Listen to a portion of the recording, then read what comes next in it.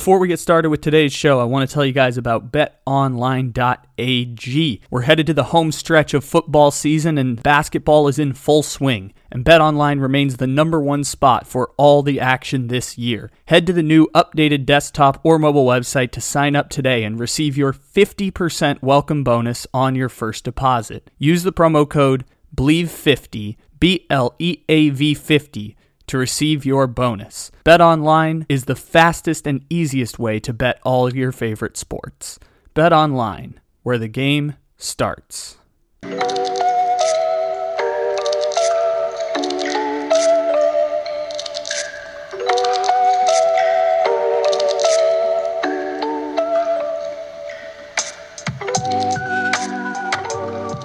Good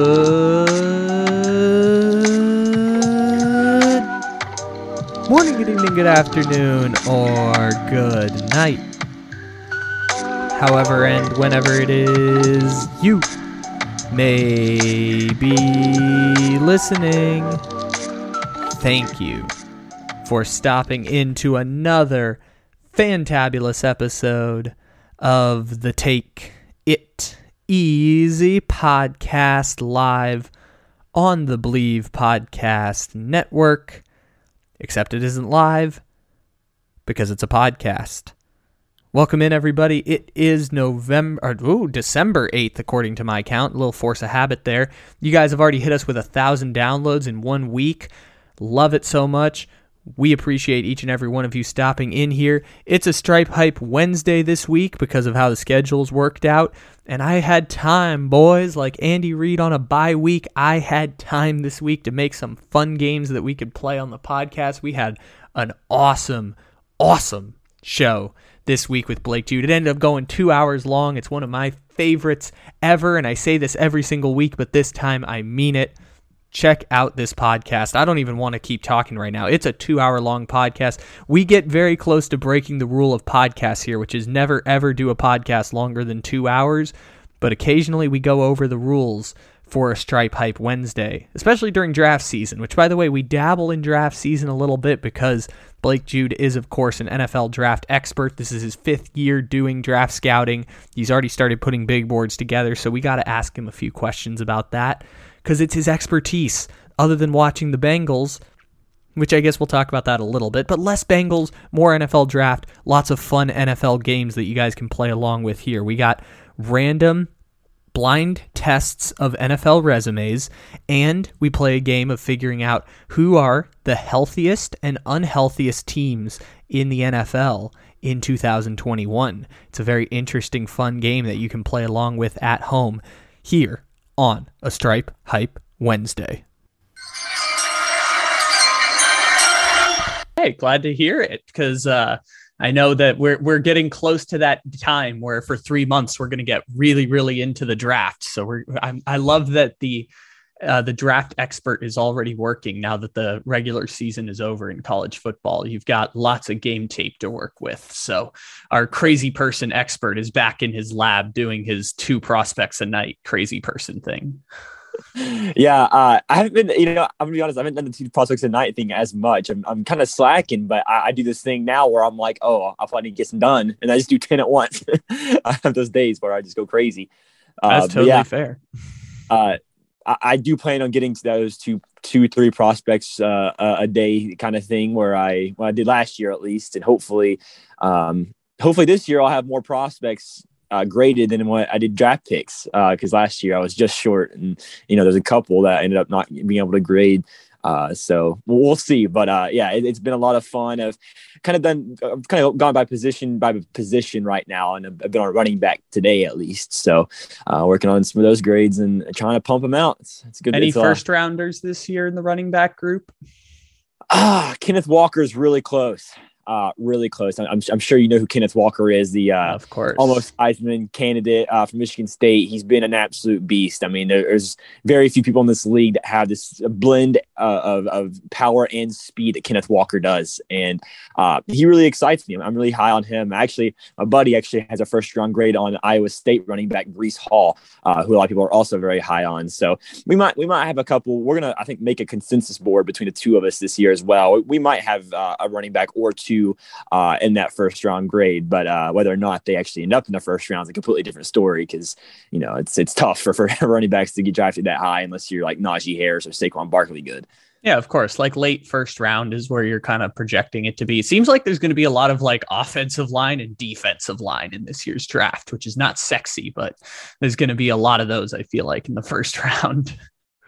Yeah, we're seeing, I mean, honestly, these are very important positions, but we're going to see an excess of offensive tackles, edge rushers, and cornerbacks, I think, in the first round of this year's draft in terms of talent, mainly because I really think that like I said, the positions are extremely important in this draft. And also, I think we've seen a lot of people in those positions ball out this year and just perform really, really well. So for people in need of those positions, I know as a Bengals fan, offensive tackle is certainly very appealing right now, as well as cornerback. I'm very excited to see what we might end up being able to land here in the draft. But we'll have to see, of course. I'm also very, very high on the wide receivers in this class as well. There's a lot of really fun wide receivers. Of course, the two Ohio State wide receivers, Chris Olave, Garrett Wilson. Alabama's wide receiver, Jameson Williams, has been balling this year, and he's a guy that's really started to rise up the boards right now. Also, I'm very, very high on a wide receiver from USC, Drake London, and Penn State wide receiver Jahan Dotson, a couple of other really good guys I'm a big fan of as well. So I'm still pumping out those grades, but it's been a lot of fun. It's been a lot of fun to watch those guys' tapes and try to get familiar with all this drafting stuff again. Dude, I was watching the SEC championship game and I kind of knew Alabama had a really good wide receiver, but I didn't really know Jameson Williams. And then I watched the game. I'm just like, oh my God, this guy is unbelievably good at football. And if you had told me he's not going to be a first round pick, I would have been like, how is that not going to be a first round pick? Because he's literally just like on a field of NFL future NFL players, best players in college football. Like he stands out that he's just faster, more agile than literally everyone on the field. I couldn't believe how good Jameson Williams was. Yeah, I mean, going back to other Alabama players, he really gives me a lot of Jerry Jeudy vibes in terms of talent and what he does in the field. And I really, really like that. I was a big fan of Jeudy back in the draft. Had CeeDee Lamb not gone off that year, he would have been wide receiver one. I think there's a very, very good chance Jameson Williams is going to be in the top 3 of wide receivers in this class. And I think he's a guaranteed first round pick right now. Now, the interesting part is to see what Garrett Wilson and Chris Olave, Drake London, what those 3 guys do, because I think they are all like right there at wide receiver 1 with Jameson Williams. So there are 4 guys I think are really close to his tier in terms of talent. It's a very, very top end class at wide receiver this year. It might not be as much depth as what there used to be, but there is a lot of top end talent. And so it might be interesting because we might see Jameson Williams maybe fall a little bit further than what we expect him to, just because there's so many wide receivers, and it's because it's just going to be based off of what fit. Yeah, watch Jameson Williams end up on the Vikings. Watch that happen, and we're just going to create just a super team of all wide receivers on the Minnesota Vikings. And Kirk Cousins is already fine with all the amazing weapons he has now. Let's just throw more at him. Let's say we're going to triple down on just insane numbers of weapons for Kirk Cousins. That's just how the Vikings are going to build their team. It's certainly possible. I don't know. No, it's not. No, it's not. I'm joking with that. There's no way, right? With the 20, we're getting an older Adam Thielen. I mean, I don't know if they want KJ Osborne to be their future guy or not. I mean, the problem is this year there's not many teams at all who need wide receiver. I mean, you look at teams like maybe the Patriots can use one. The Browns obviously need one without Odell Beckham Jr. there. There's a couple I could see taking them. The Giants maybe still need one, even though they have a bunch. But at this point, there's a very, very likely chance there's gonna be a team out there who already has good enough wide receivers and just sees a guy like Jameson Williams or Garrett Wilson. They're like, hey, this is the best player available. Let's take him. Like how the Dallas Cowboys did several years ago with CeeDee Lamb. I could see that being the case.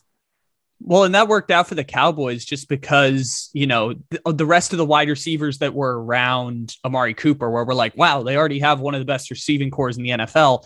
They kind of just evaporated after a while. Like Randall Cobb left and Cole Beasley was gone. And the receiving core wasn't as good as I think we thought it was. It was just because they already had Amari Cooper. We're like, wow, this is a team that has 2 number 1s now at wide receiver. And that's obviously 2 number 1s, or 2 guys who look like a number 1 are really good. So I guess that's kind of true there. I'm thinking about all the people who've drafted wide receivers in the past couple of years. And it's like Pittsburgh's done it a couple times, not necessarily in the first round, but at the top of the draft.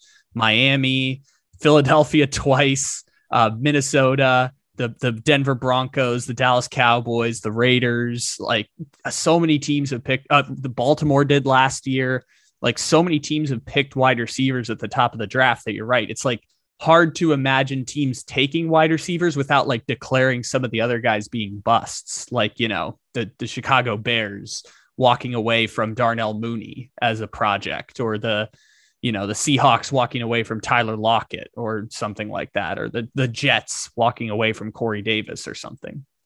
And also it's really just due to the fact that we have so many of the same teams picking at the top of the draft this year. Of course we have 2 Giants picks, 3 Eagles picks, 2 Jets picks. I mean, all these guys have already, like you said, you named most of those guys. They're already taking wide receivers in this class. So on those previous classes, and they had the majority of the picks where you would take wide receivers. So are they going to take another wide receiver? I think when you look at the Jets, the Giants, it is certainly possible that they do. I could also maybe see the Eagles maybe going and taking a third one at this point, because we haven't seen enough of Jalen Reagor to be really reliable yet. So who knows? Maybe they take another one as well. But it really is just the fact that like we have everyone that is at the top of the draft this year already has good enough wide receivers. And then you look at teams like the Patriots and the Browns who are going to probably have later picks. Those are the teams that need wide receivers, but in terms of talent, these wide receivers should not be going in the 20s. They should be going in the top 15. So it's going to be interesting. I'm interested to see maybe teams like trade down possibly in the draft. We might see a couple teams trade up, or maybe a lot of these wide receivers end up following and we get a lot of round 2 value. That would be very, very enticing for a lot of teams if we can get one of those talented round 1 wide receivers back down in round 2, kind of like how the Bengals did T. Higgins a couple years ago. Yeah, that's a good point there, is that like wide receivers do end up falling the same way running backs fall, where Derrick Henry ends up at pick 42 in the draft because, people put devaluing on that position. I have the draft order up here. I find it hilarious that the Jets and Giants would have 4 consecutive picks in the top 7 in the draft if the season ended today, because it would be Jets 4, Jets 5, Giants 6, Giants 7, and you just know every single one is going to be a bad pick. Just every single one is going to end up being a bust. Yeah, I've done a lot of mock drafts, and they have a lot of potential to land some really, really good talent there if they're able to hit on it, of course. But we know that this is Dave Gettleman's final season, if I'm not mistaken. So it better be. It better, for the sake of me and doing draft analysis, it better be Dave Gettleman's last year, because God, he has missed on every single goddamn pick that he has made. It's been bad, but hopefully with the regime change of Dave Gettleman and potentially, maybe the Jets and the Eagles turning new leaves. I mean, maybe there's a chance that a couple of those picks start getting hit. And that would be very exciting. I definitely think some of these guys that we're seeing here, look at Evan Neal, Ikem Ekwonu, Garrett Wilson, like I mentioned earlier. We also see guys like DeMarvin Leal, the defensive tackle, George Karlaftis, Purdue edge rusher. There's a lot of guys out there who have a lot of raw talent, right? And they just need the right guys to help them produce. And once they are able to get to that point, I think that they're going to be very, very, very good prospects at the next level. All right, that's enough of talking about the crappy teams. Let's talk about the good teams now, or at least the teams that actually have something here. By the way, I've got not 1 but 2 games we can play here on the podcast coming up. I had a lot of time to do some research here, so we've got 2 games we can play at some point here. But before we get to that, let's first of all, is there any difference between the Chargers and Bengals? Can you tell me any difference between those 2 teams right now? Boots on the ground in Cincinnati for this Sunday's game. Right. Yeah. I mean, my original answer would have been turnovers, because Cincinnati's definitely turning the ball over at a very large clip. But then I turn around and see Austin Eckler fumble the ball 3 times last week, and I'm like, well, maybe not. So honestly, I don't know. I mean, you can make a thorough argument that Burrow outplayed Justin Herbert last week, and yet the Chargers still were able to put up 41 points on the board due to the turnovers that were forced overall throughout the game. So I guess really not. I mean, they feel like very, very similar teams on paper, and I feel like we could have easily seen that exact same game happen in the exact opposite way, where the Bengals ended up putting up the 41 points and the Chargers can't move the ball. So it is interesting. Cincinnati was pretty well plagued by injuries that game as well. They had Riley Reef and Trey Hopkins out. Starting middle linebacker Logan Wilson got hurt. Starting cornerback Chidobe Awuzie was hurt that game. Injuries certainly didn't help them, and of course the turnovers really costed that game. So it kind of felt like whoever's going to win that turnover battle really is going to win that football game. And of course, Chargers were able to take advantage of those turnovers and put them into points. Yeah, I do agree with the sentiment with that on the interceptions and Burrow actually playing better than the numbers suggest. At the same time, he had the 27th best quarterback rating on Sunday. So it's not like Burrow had a fantastic game. Part of that, of course, if you take the Ja'Marr Chase pass and turn it into a touchdown, maybe he has like the 15th best passer rating on the day. Passer rating can be kind of deceiving that way, but it's not like Joe Burrow played great on Sunday. No. It was just, I mean, it was honestly, it was a pretty below average game for both Burrow and Herbert whenever you watched it and went back and watched it overall. I mean, Chase, a lot of Chase's problems weren't really his fault. I mean, the Bengals have really found their identity off the run game this year. And of course, they weren't really able to establish the run game. And Mixon, of course, had really what I consider the game sealing fumble at the end of the game. But at the same time, I mean, you see that Ja'Marr Chase, I mean, that was an absolute dime by Joe Burrow and should have been a touchdown. And Chase just dropped it and turned it into an interception. I mean, it was just a complete mistake and problem by Chase. And it was the unluckiest play I had seen the entire season until Joe Mixon phantom fumbled a football and it just happened to go for a scoop and score 6 like a quarter later. Yeah. And that's, like I said, that's what I think ended up being the turning point in the game. But yeah, really unlucky there. And I also think you look at what happened to just overall throughout the game. I mean, Joe Burrow, a lot of his passes were not bad passes. A lot of them were drops. We had a couple of drops from Ja'Marr Chase. I believe there was 3 on the game. A big key drop by T. Higgins, who still had 180 yards that game, so he still played out of his mind. But had a key drop, I believe. C.J. Uzomah had a big drop as well. I mean, five drops, and I think there were only 9 total incompletions for Joe Burrow on the game. So really only 4 incompletions, one being that bad interception at the end of the game. So I mean, overall, still threw 300 yards. Still had 3 total touchdowns, 1 rushing touchdown, 2 passing touchdowns. Still a pretty solid game from Burrow, but it was just those mistakes that they made were crucial mistakes. And, the Chargers, credit to them. I mean, I think Mac Williams is such a great wide receiver. He is so hard to guard. And I was really impressed with how he played. And Herbert put the ball where it needed to be at times. He had a couple mistakes here and there, but a lot of the times, a lot of those passes, again, were just, jump ball passes to Mike Williams or Keenan Allen, letting your stars make plays. And a lot of the times they made plays and were able to pull out that game. But I don't know. I'd love to see them get a rematch, possibly, hopefully in the playoffs. We'll have to see. But who knows at this point? We're still in the playoffs, so I guess that's good. But Cincinnati certainly got a lot of help with Buffalo losing on Monday to the Patriots, but maybe if the Colts or the Broncos are able to jump another game, maybe we get a little bit more comfortable. That would be a shocking upset is if the Chargers and Bengals play in the AFC Championship as the 7 and 6 seeds. Would be the most shocking thing I'd ever heard of. Because, I know the AFC feels like there's a bit of parity this year, but at the same time, let's not go too far on the Chargers and Bengals. The Chargers roster. This is the thing I kind of concluded, I think, after the Broncos game, was just that the Chargers' problems are just they don't have enough talent. That's kind of where it falls apart for them. It's you got 3 weapons that make up 65% of your offense with Eckler, Williams, and Keenan Allen. You can't stop the run to save your life. Some of those linebackers and corners that we thought were awesome at the start of the year have been less awesome now. I feel like the Chargers' problems are just they need to go sign people and they need to draft some wide receivers in the day 2 of the draft, because that seems to be the problem is not really the problem is not Herbert. The problem is just they haven't put enough good players around him.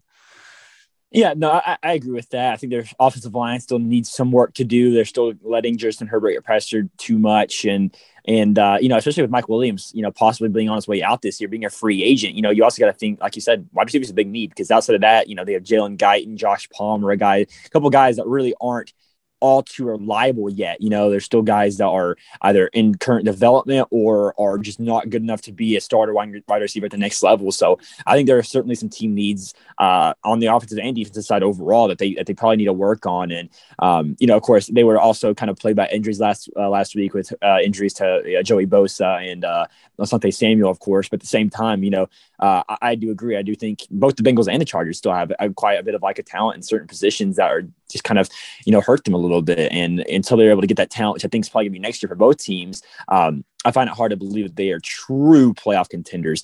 Even though I think that it's certainly possible both of them make it, whether or not they are able to win a game, I'm not too sure about. But yeah, I feel like they both deserve to make the playoffs this year. It's just, goddamn you Titans. The Titans are going to steal a playoff spot from them, and nobody wants to watch the goddamn Titans in the playoffs. But the Titans are probably going to steal one of those playoff spots from one of you two guys. Both of you probably should be in the playoffs this year, like at least getting a fighting chance to be a 7.5 point underdog at Kansas City or at Baltimore or something like that. At least like you get the fighting chance of maybe we can win a playoff game in an upset this year. But I think there's only going to be one spot for either of you. And I petition that we should kick the Titans out and let both of you in the playoffs. Certainly possible. And I agree. But at the same time, I'm not leaving out the idea of maybe one of those teams winning the division. Because, I've not seen a lot from Baltimore to suggest that they're absolutely division winners this year. And I mean, though the Chiefs have certainly played a lot better, we did see how the Chargers could play against the Chiefs. And if they beat the Chiefs, I mean, all of a sudden we could talk about the Chargers being the AFC West, a leader. So, I mean, there's certainly neither of them out of the division. And if they were to win the division, maybe then we get to see a rematch between the Chargers and Bengals. But, it's still, I mean, there's a lot to see, of course, still. But those games between the Chargers and Chiefs and the Bengals Ravens, I mean, if the Bengals or Chargers pull out those victories, I mean, we're talking about them being all of a sudden now the leaders of their divisions, and maybe they do end up getting those higher seeds where they're able to maybe play an easier team. The Chargers Chiefs one, I can say with near certainty, we can get the bleep out of here with that. No, the Chiefs are going to run away with that division. But the Ravens Bengals one, I will say there is a chance. Might not be a great chance, but there is a chance. Like I'm still betting on the Ravens having a game head start plus a head to head against the Bengals coming up that they would win. And also just having that quarterback, even though like they're not a Super Bowl contender because they've just been decimated with injuries, like that, I still think they can win the division and then kind of get bounced in once they play a team that's better than them. Which again is the same thing I said last year with Lamar Jackson. I hate that the analysis is the same, but it's just the entire team gets hurt. And Lamar Jackson last year still made them a top 5 team just by himself, basically. And that kind of feels like where they're at this year again, which is they're totally decimated with injuries. And somehow Lamar Jackson elevates the players around him so much that they're still like a top 5 to 6 team in all of the NFL at this point, which is, just a testament to how amazing Lamar Jackson is at quarterback. Yeah. I mean, such a great quarterback. I mean, top 5 quarterback, I think, easily right now. And I mean, I've been saying number 2 for about a year now. I still feel pretty good about that he's number 2 behind Mahomes at this point, but top 5 easy. Yeah. I mean, I think I've got to put Rodgers there too. But that's I mean, fair. That's fair. Tyler as well. I think they're both up there in arguments, but at the same time, I mean, I'm not disagreeing with you completely. I think I would probably put him right now at 3 or 4 with Kyler Murray. I think they're right there in the same area in terms of how much I trust them and how much talent they have. But I mean, it's still that's enough to lead a team like the Ravens to a playoff appearance. They are, that's good enough, and they still have, I mean, obvious needs at defense right now. I think defense is certainly their weakest point. But offensively, if they can put up these points enough, they obviously didn't do that last week against Pittsburgh. But if they are able to, this is a very, very dangerous team to reckon with because they can. They are now able to kill you both on the ground and in the air. And, we always thought if that would happen with the Ravens, they'd be unstoppable. And I think mainly because their defense has been so bad, they haven't been. But if their offense is able to click on all cylinders like that we think they can, maybe it will. It's amazing. I saw this stat today. I can't remember. It's someone on Twitter. Credit to someone on Twitter with a verified profile that the Baltimore Ravens this year, I believe, are 23rd in defensive DVOA, but they're also 5th in rush defense, which is just saying, do you know how terrible their secondary has been this year? And it's not like their secondary is terrible. It's just, Humphrey's got done for the season now. Marcus Peters was done for the season back in training camp. Like, they've just, again, decimated with injuries, but they're the 5th best rush defense in the NFL. And they're still like bottom 4th in the league in defense because they just can't stop the pass to save their life.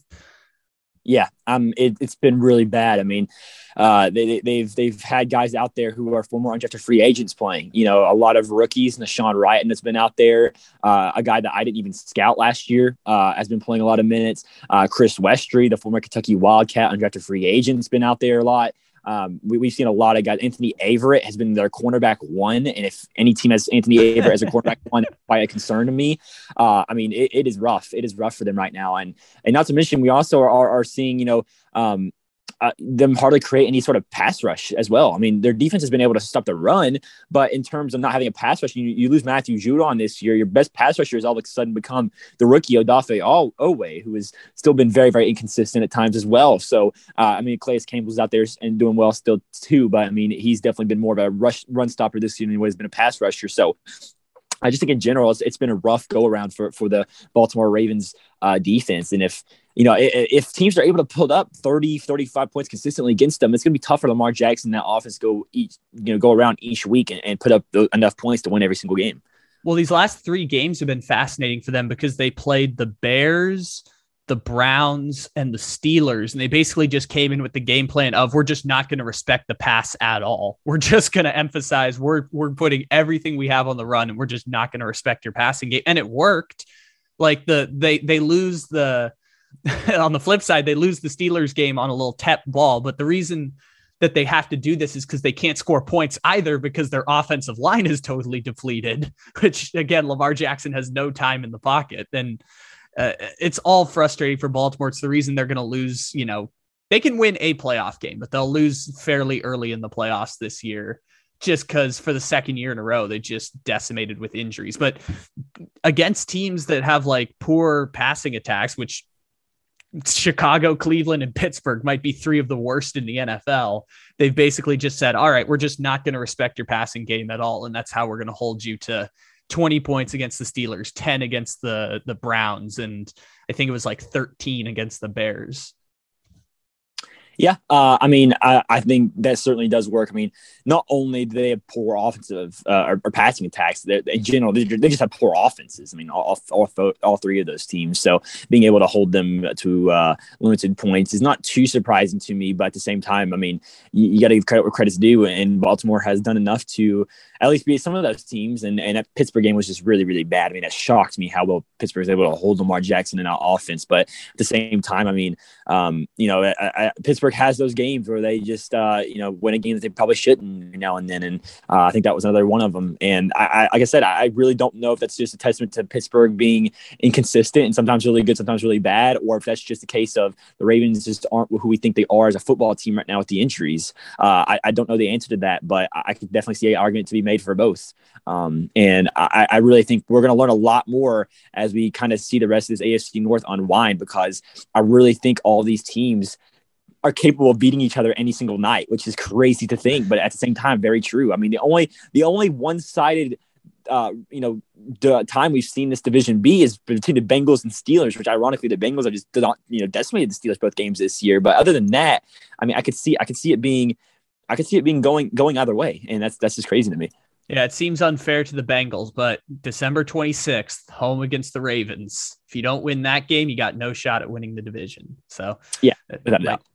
Which again, you already beat them once. You beat them in Baltimore, so it's unfair to y'all. But that's your one chance to win the division. All the teams are pretty even, and I'm not sure if any of them are actually good in the AFC North this year. Everyone's battling injuries, except even the Steelers. Actually, everyone's battling injuries in that division. I just don't know if any of them are actually that good, even though they're all fairly even. Yeah, I mean, it's certainly possible that that's the case. I'm not too sure. We'll have to see, of course. And I mean, not only are the injuries problems, though, we're just seeing a lot of other issues as well when it comes down to coaching, quarterback play. I mean, all these teams are having separate issues outside of just the injuries that are concerning as well. So maybe it is true. Maybe they are not as good as what we think. But at the same time, I mean, you look at this. You look at their high points, and whenever they've been good, when they're good, they're really, really good. So if one of those teams can get hot whenever they need to get hot, all of a sudden maybe we have an argument to have an actual good team here in the AFC North. What'd you make of the Patriots and Bills game on Monday? One of the most unique games I've ever seen, I think, in my life.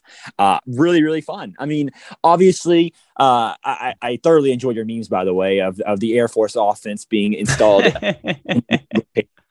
scheme, because it's absolutely true. We saw Ramondre Stevenson and Damian Harris get the ball handed off 1,000 times, and seeing, I think it was Matthew Judon in an interview saying our entire offense played really well well, except Mac Jones, he really didn't do anything. That was really funny to me. I thoroughly enjoyed that and thought it was hilarious. And I was really impressed. I mean, that just goes to show how elite of a coach Bill Belichick is to be able to, I guess, almost improvise on the fly and be able to use his scheme to make it to where he's able to control the time of possession and have the ball enough to make it to where he's able to actually, control the game basically. And I give credit to him and the fact that he's able to allow his defense to hold this elite Bills offense to only 11 points. I mean, it was just a great job by him to be able to, or not 11 points, I believe it's 10, wasn't it? But no, I think it ended up being 11 because I think it was 10. You're right. 14-10 was the score.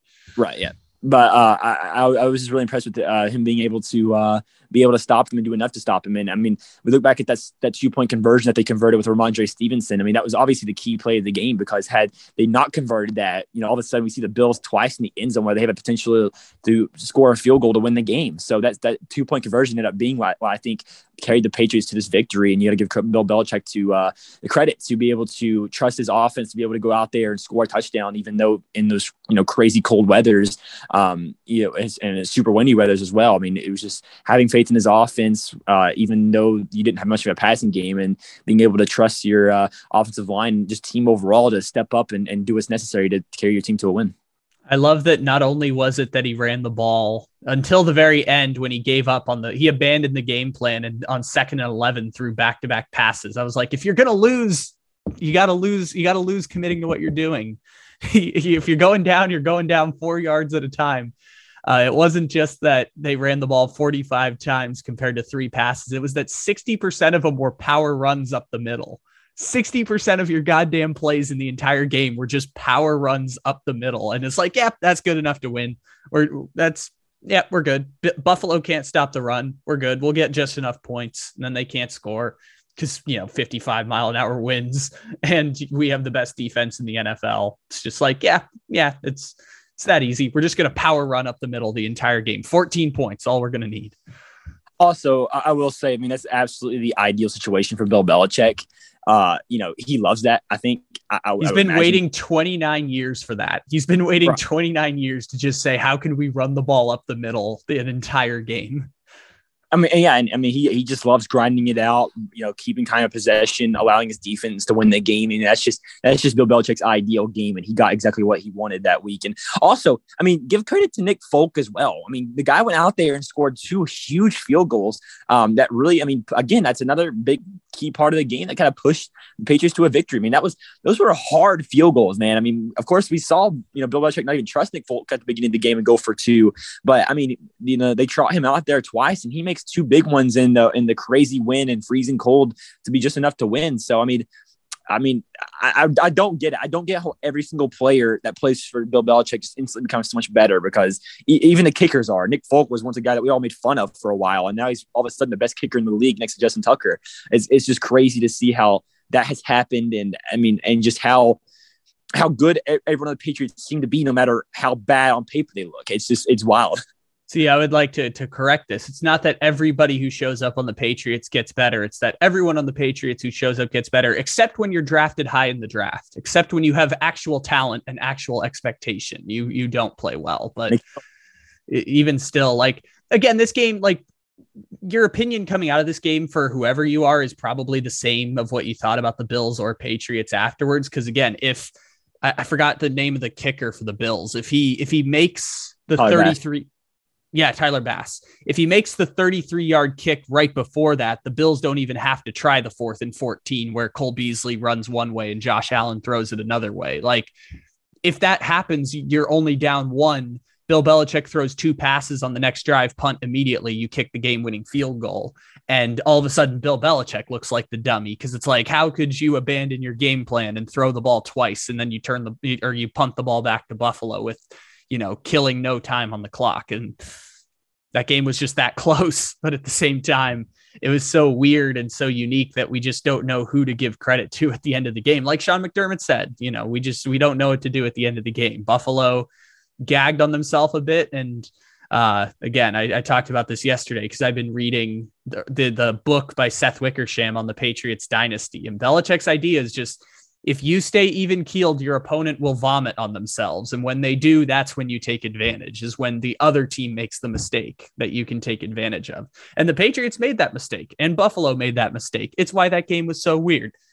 And the Patriots end up winning, because the Patriots always end up winning these games. Yeah, I mean, that's just how it goes, I guess. That's just, quote unquote, how the cookie crumbles for Bill Belichick. And I mean, I think without a doubt, you if you had any doubt about how elite of a coach Bill Belichick is, I mean, just go back and watch that game and watch him be able to adjust to what he needs to do. I mean, there were maybe some questionable calls that he had, at least at the end of the game, when it came to, passing the ball a couple of times. I believe it was twice at the end of the game. But at the same time, I mean, just the fact that and at the same time, I mean, a lot of it was based off the power run, but they still managed to keep the Bills on their heels when it came to running the ball. And even though the Bills knew the running the ball was coming every single time, there was always a worry for the Bills defense about where it was going to be and what gap they were going to attack. And I mean, they did manage to keep the the Bills defense on their heels. And I think a big reason for that is the amount of running backs they have, the amount of different styles of running backs they have. I mean, they're capable of doing anything. And whenever you have guys like Damian Harris and Ramondre Stevenson, who can pretty much both do everything on, in terms of running the ball, it is very, very dangerous. I think it's a big reason why Damian Harris had his big long touchdown at one point. I think it's a big reason why we saw Ramondre Stevenson have that big 2-point conversion. Teams are just left guessing. They think Ramondre Stevenson is going to the outside. He goes to the inside. I mean, Harris is going to go to the inside. He goes to the outside. You just don't know. New sponsor alert here on the Take It Easy podcast. It is Lightbox Jewelry. Using cutting-edge technology and innovative techniques, Lightbox Jewelry has cracked the science of sparkle, creating the highest quality lab-grown diamonds that you can find at a light price of just $800 per carat. Lightbox lab-grown diamonds are the gift they'll never want to take off, priced so they won't have to. Visit lightboxjewelry.com to add sparkle to your holiday shopping. That's lightboxjewelry.com. Lightbox Diamonds.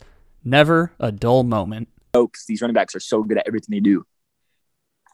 All right, do you want to play our game now? Let's do it. Yeah, so I have a game here that we're going to play, and it is blind resume tests. So that I'm going to give you not enough information, but enough information that you have to make a decision between which of these resumes you would want to have, both for this season and for seasons going forward at this point. So I'm going to it's similarly to The Price is Right, where you're going to have multiple doors and making your choices of which team you would want, which team you're going to give up. And again, I will give you not enough information to make any kind of accurate evaluation, but with fun little stats that will make things interesting and confusing. So blind resume tests, that is the game I have here for us. Let's do it. All right. I have 5 versions of this game here. The first one I'm going to throw out here. We have 3 teams. We have Team A, Team B, and Team C for our first one. Some of these are 2, some of these are 3 teams, but our first one includes 3 teams. 3 teams who all have the same record. At this point in the season, all 3 of them have the exact same record. Team A has the second most players on injured reserve according to percentage of salary cap. So evaluating injured reserve by percentage of salary cap allocated to those players. So they are the second most injured team this year. Team B is the 4th most injured team this year. And Team C is the 5th least injured team this year. All right. Then Team A is bottom half in the league in DVOA. Team C is top 10 in both offensive and defensive DVOA. But Team B has the easiest strength of schedule left in the season. So I can go back and do each team one by one if you need it, or any other questions in there, because obviously there's going to be information thrown out here. So that's what I have for our blind evaluation. Did you say Team C's DVOA or? Team C has top 10 in both offensive and defensive DVOA. Oh, man. That's tough. Interesting. So, I mean, usually just because they're the most injured team does not mean they are necessarily, a good team, right? Like they maybe just had a lot of contracts given to people who just weren't producing and they all of a sudden got hurt. So that's tough. but I think I'm going to say you said Team B has top 10 in both offensive and defensive DVOA, Team right? C. Team Oh, C is top 10 in both. Team B has the easiest strength of schedule and the fourth most injured team. gotcha. Man.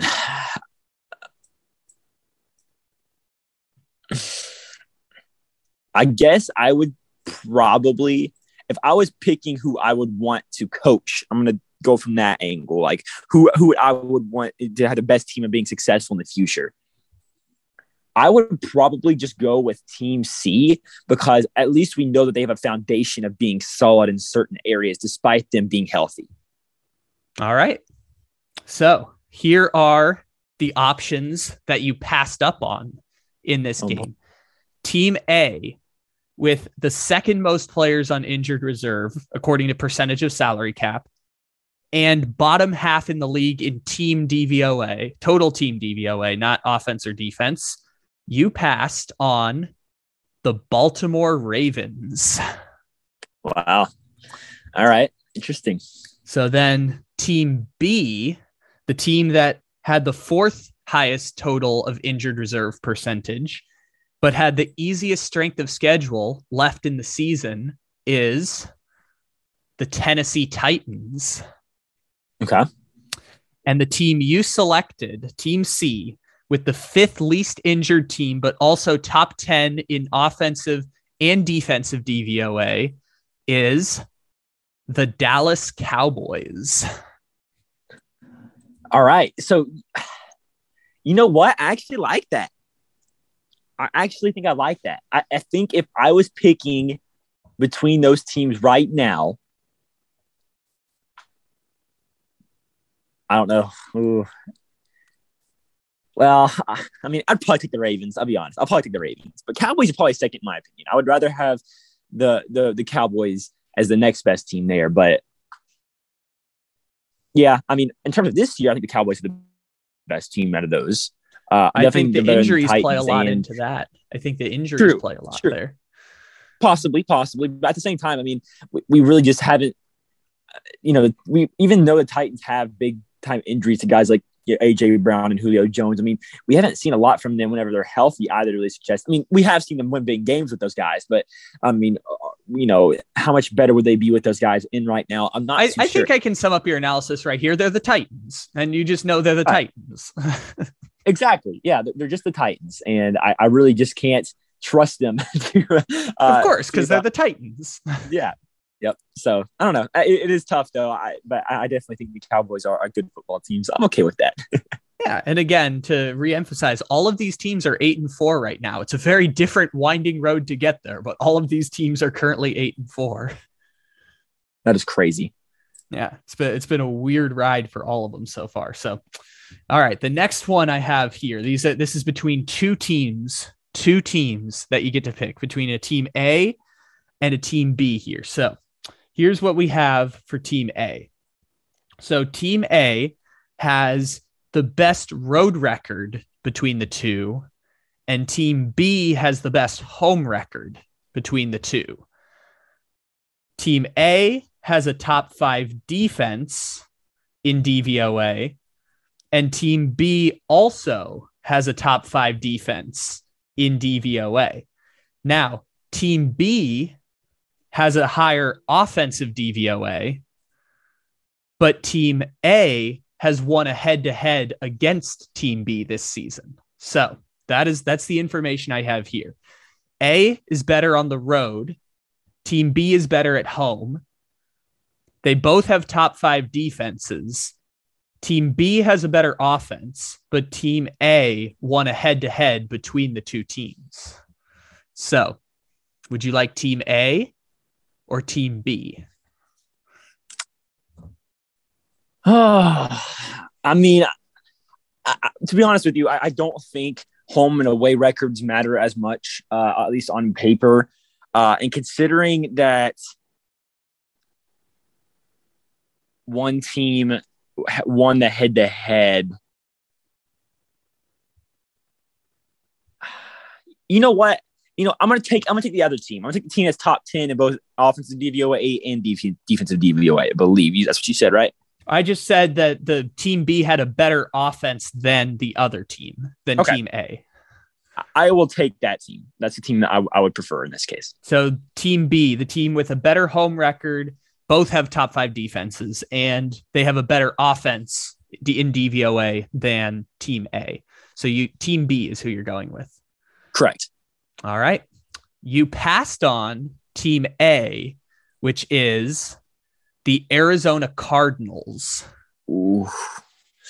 You have team B, which is the Los Angeles Rams.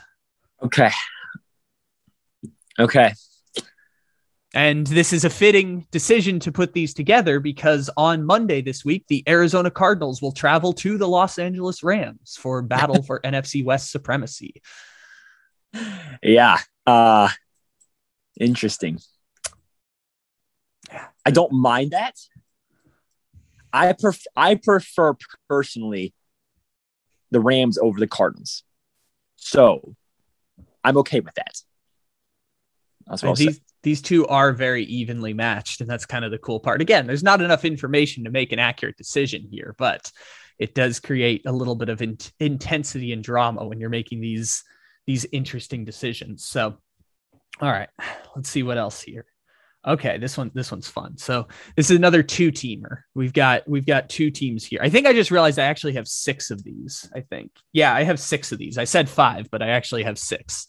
So next one I have here is a 2-teamer. So team A has a top half offense and defense in DVOA so far this season.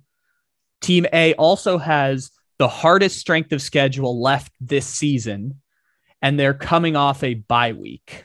Now, Team B has a top 10 offense, but a bottom 10 defense in DVOA. So again, Team A, top 15 or top 16 in both. Team B, top 10 offense, bottom 10 defense. They have the 17th toughest strength of schedule, so they're right in the middle. And they are currently on their bye week. So between those 2 options, would you like A or B? So this is just unclear. Team A was a team with a great offense, poor defense, right? Team B was top 10 offense, bottom 10 defense. Team Gotcha. A was top 16 in both. And then Team A, hardest strength of schedule. Team B, 17th strength of schedule.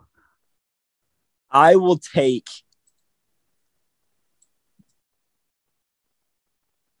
you said Team B is the hardest strength of schedule, right? Team A has the hardest strength of schedule. Okay. So sorry. In that case, I'll take Team A. That's the team I'll take in this case. So Team A, middle of the road in both, but hard strength of schedule. Team B, top 10 offense, bottom 10 defense, but middle of the road strength of schedule. And you're going with Team A? Yeah. So here's my thing here. I think at least with Team A, you have stuff to work with on both sides, right? And I like the idea of having more of a balanced team, to work with, because that means, I feel like that makes you closer to being good on both sides when it comes to, being a good enough team to be able to win football games, at least. So I'll take the team with the better or the more balanced team with the better record. I forgot to add one thing to the analysis. Not that it's super important, but both of these teams have the same number of wins right now. Yeah. Okay. I'll probably stick with A. Yes, Team A. All righty. So the team that you passed on, which is Team B, with the top 10 offense, bottom 10 defense, and middle of the road strength of schedule, and currently on their bye week, the Philadelphia Eagles. Okay. And the team you selected with middle of the road offense, middle of the road defense, hardest strength of schedule in the league, the Cleveland Browns. Okay. I like that. I definitely prefer the Browns over the Eagles. So I'm cool with that. I'll accept that. I just need a new quarterback is what I need. I think both teams need a new quarterback at this point. Not to disrespect Gardner Minshew, but yeah, I think both teams need a new quarterback. GOAT. Yeah, it's fun to have him back, right? It's fun to have that back in our lives. Love him to death. He's my favorite. Of course, everyone's. Yes, I'm glad he's back. So you're rolling with the Cleveland Browns through this one. I think you're hitting most of these pretty well. I think you're picking pretty well on most of these. So let's see this one. I'm interested to see where you go, because this could be quite interesting. That's all I'll say. I can't say too much because that could spoil it, but this one's interesting. So 3 teams: Team A, Team B, Team C. So Team A and B have the same record, but Team C is 1 game better than the other 2. But Team A has been outscored by 10 points this year. B has been outscored by 60 points this year. And Team C, with the better record, has been outscored by 110 points this year. God. So Team A has a bottom half defense, and Team C has a bottom half defense. But the second team, the team being outscored by 60, has a top half defense in the league. So they are above average in defense. The other 2 are below average in defense. Only Team A has a top half offense in the NFL. So to simplify that a little bit, the team being outscored by 10 has bottom half defense, top half offense. Team B being outscored by 60 has a top half defense, bottom half offense. And the team with a 1 game better record being outscored by 110 has bottom half defense, bottom half offense. Okay. So you said Team A had, okay. I know my pick. I will pick Team A here. All right. So you were rolling with smallest point differential. Yes. Bottom half defense, but top half offense. And also 1 game worse than the last team. Yes. All right. Let's see who you passed on in this equation. So Team B is the team outscored by 60 with a top half defense and a bottom half offense.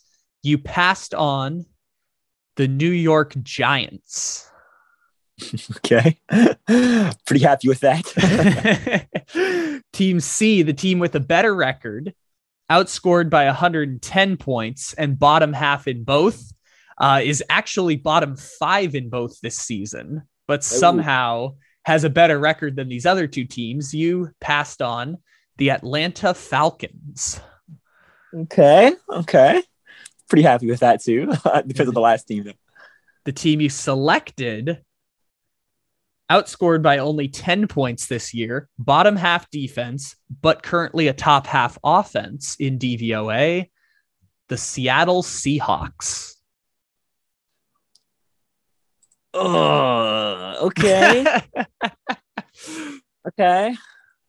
I mean, okay, so that makes sense. That makes sense, though, because they were definitely outscoring opponents at the beginning of the season, but then after Russell Wilson's injury, it's been a lot worse.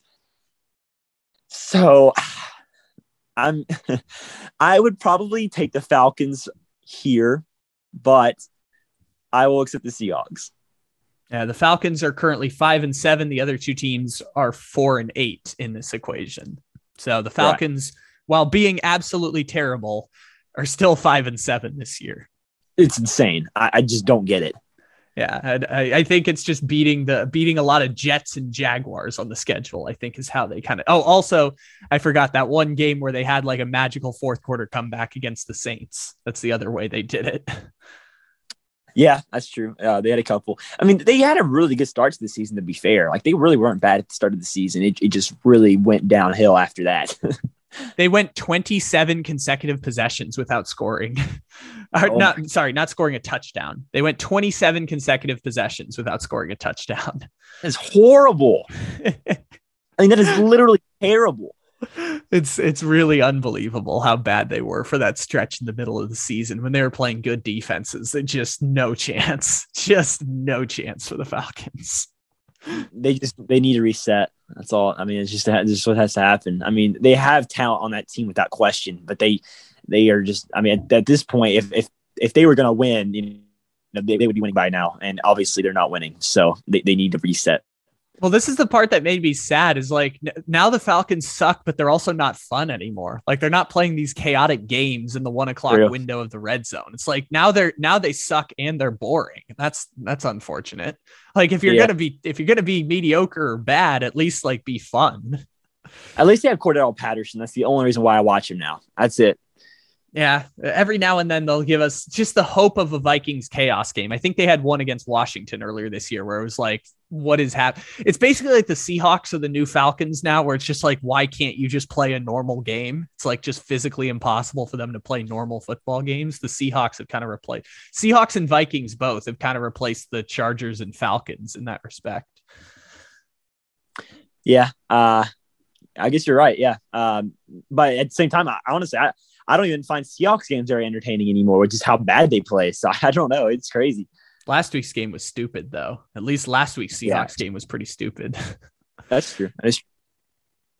All righty. Next up, we have two teams that we're competing for here. So this first team, well, actually, let's do it very specifically here. So you have a team here that is 30th in offensive DVOA and 8th in defensive DVOA.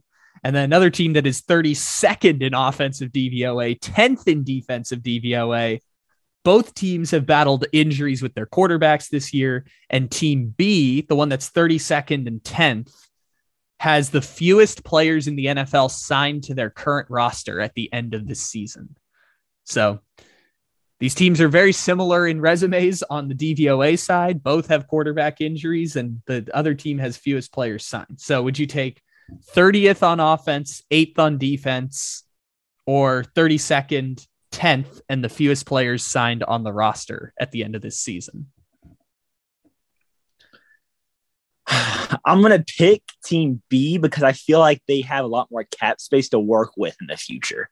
Because without all of those players, you have so much more to work with in general. What if I gave you the caveat that team A actually has more cap space this offseason than team B? Yeah, I will take A. Give me team A there. It's kind of funny how that worked out, but yes, you said that and I'm just like, no, that's too funny to not add as information. What if I told you that B has the fewest players signed, but A has more cap space now this offseason than team B? That is wild. I mean, that is crazy. Okay, that is more fair. So you pick team A. Team A is the Carolina Panthers and team B is the Houston Texans. Well, I'm glad you told me that. Very glad. Very glad. I made the right decision. Thank you. This is also a way to foray into asking you about your boy Joe Brady, who is kind of scapegoated by Matt Rule this week and getting fired. Yeah, what happened? I mean, he's fallen off completely. I just feel like at this point, I think it's pretty obvious he just belongs in the college as a college coach. And I mean, he will be very, very, very sought after at either coordinator position or head coach in college. And I think that's where he needs to be. Yeah. And they didn't set him up. I mean, the offense is just totally broken for the Panthers in one part, but last year he overperformed with Teddy Bridgewater. This year, it's just been a total cluster in Carolina trying to figure that out. But I don't know. I mean, it feels like he got scapegoated a little bit. And Matt Rule's obviously a hot seat coach going into next year, but it still feels weird that the timing of all of that they made the move. I feel like there's something internal that we don't know about, either from the owner or a fallout with Rule or whatever the situation might have been. I feel like there's something there we don't know about, like dysfunction or combative something going on in the Panthers organization. Yeah. I could see that being the case because it really felt like it was a last minute decision to fire him. And it happened like right before the game on Sunday. It was just really awkward how that all worked out. And yeah, I definitely see an argument to be made that there might be something underground that we don't know about. Yeah, just weird situation. I know Miami, not the Dolphins, the University of Miami is connected to him. Right. Oklahoma is connected to him as an offensive coordinator.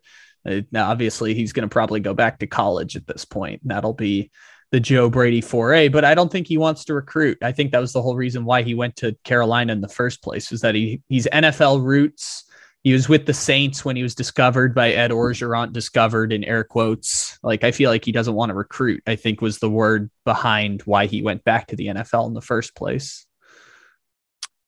I mean, I'm sure if they give him enough money, he'll be interested in going back. But I think, man, I mean, I would still love him to come to Cincinnati. I mean, I know that he's not been as good as what we thought of him as, but 3-9 with Joe Burrow and Jamar Chase, I would love it. Yeah, you don't even need him as the head coach anymore, because now he's not in high demand. So you can just hire him as the OC. Exactly. Yeah. I mean, I would love a Joe Brady for sure. All right. Here's the last one I have for you here. It's again, 2 teams is all we have left. 2 teams.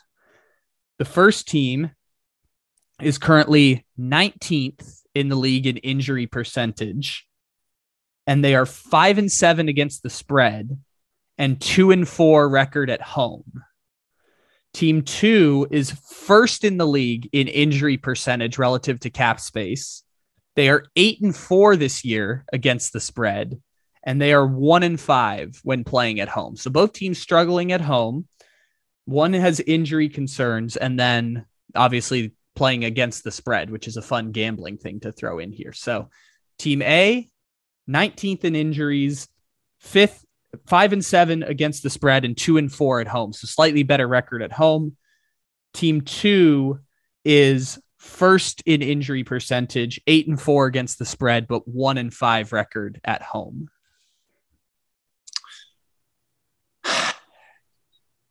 I value teams who can play closer despite not winning, because I think that's a good indicator of them being able to build a better team for the future. So I will hesitantly pick Team B. All right. And also, Team B has been battling injuries a lot this year while still playing close. Exactly. Yes. So the team you passed on, Team A, with not enough information at all, is the New Orleans Saints. Okay. Which, ironically, I was stunned that they were only 19th in the league in injuries relative to cap space. So, again, that is kind of crazy. Because obviously Kamara and Thomas have been out for pretty much a good portion of the season. So, right. That is crazy. I'm surprised by that. The team that you selected is Man Campbell's Detroit Lions. Let's go. 8-4 against the spread this season, but didn't get a win until last week. You are rolling with Man Campbell and the Detroit Lions. Oh no. Oh, God. You got me once. You got me once for sure. Yeah. With not enough information, I leaned you towards Man Campbell and the Detroit Lions, just to point out the fact that they have had the most injuries in the NFL this year and are still 8-4 against the spread. So shout out to Man Campbell and the Lions. That is actually impressive, though. Give credit to Man Campbell and the Lions. That's actually tough.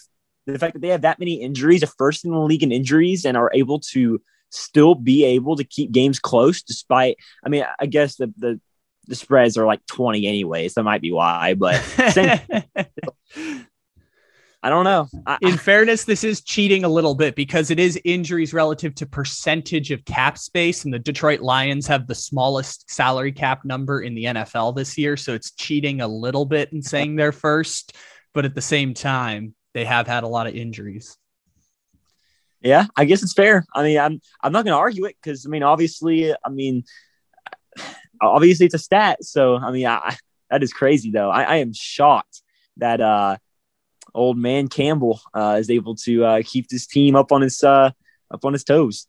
Ever so slightly, just barely keeping them on their toes. But even like we said this coming out of the draft, like Lions fans, it's going to stink, but at least you have a plan. At least it looks like you guys have a plan at the same time.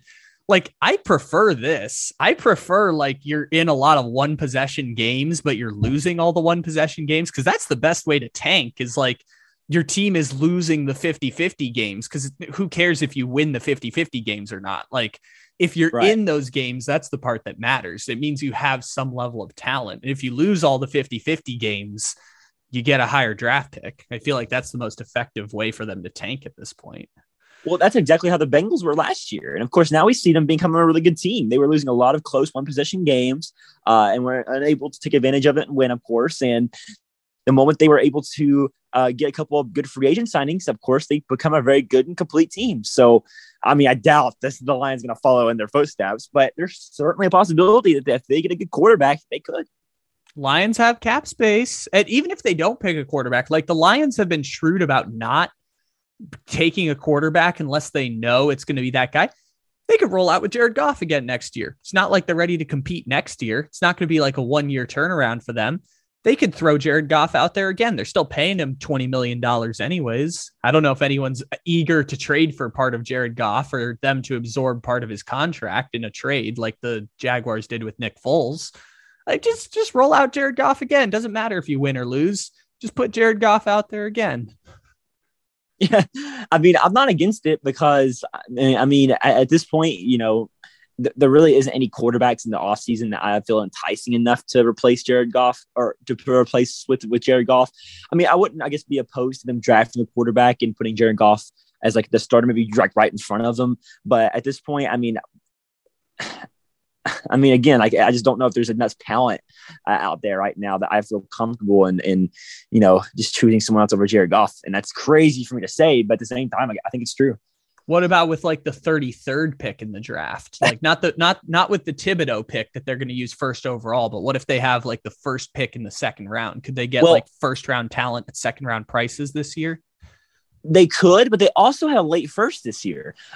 So, I mean, you know, maybe they go for a later Kenny Pickett or something like that. And that could certainly work as maybe being a temporary, you know, I mean, guy that you put behind Jared Goff and try to develop for the future. Or like you said, maybe they go for the later second round pick and take a Desmond Ridder at quarterback or something like that. Someone that needs more development at quarterback. Maybe that's another option they can go towards. I mean, there are options out there. They have the picks to go out there and find a quarterback that's temporary enough to put behind Jared Goff. But again, I mean, is this a team that is willing to take that risk right now? Or do you want to make sure you're in a position where you have enough cap space and enough money to be able to build a team that you could absolutely trust is good enough to be able to go out there and, you know, give you enough to be able to win a football game? And obviously I think the important part for them is to just get talent.